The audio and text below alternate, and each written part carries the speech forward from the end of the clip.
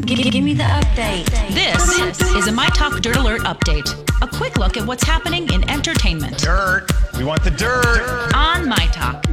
Did you want to tell me something? A grand jury in Chicago has returned 16 federal felony counts of disorderly conduct against Jussie Smollet, stemming from a, quote, potential hate crime that he now is said to have falsely reported in late January. The charges come on top of the state charges Smollett was hit with last month that could see the actor face up to 3 years in jail. The new federal counts are based on false statements Smollett allegedly made to Chicago police detectives investigating what seemed to be a racist and homophobic-based attack on him on January 29th. Well, this literally blew up in his face. I mean, his little ploy. Well, I mean, he does get the presumption of innocence and all of that, but He does? he does. He does. Yeah. That's how it works here. Yep. The grand jury just, got the evidence and they said, yep. So I'm sure his lawyers, did he or did he not go to rehab?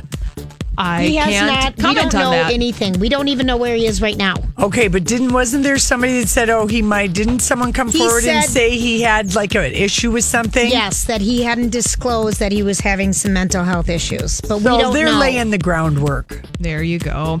The Aretha Franklin biopic Respect has a release date. It will be out August 14th, 2020. The movie will follow Franklin from her childhood days singing in her father's church choir to mega stardom, and Jennifer Hudson is set to play Aretha Franklin. Oh, perfect. I know. And how But about that's- Aretha's estate asking that they want to get recommendations for the tax attorneys that work for the Prince estate and the Michael Jackson Yeah. estate? Because yeah. I guess the in perpetuity type of all that stuff.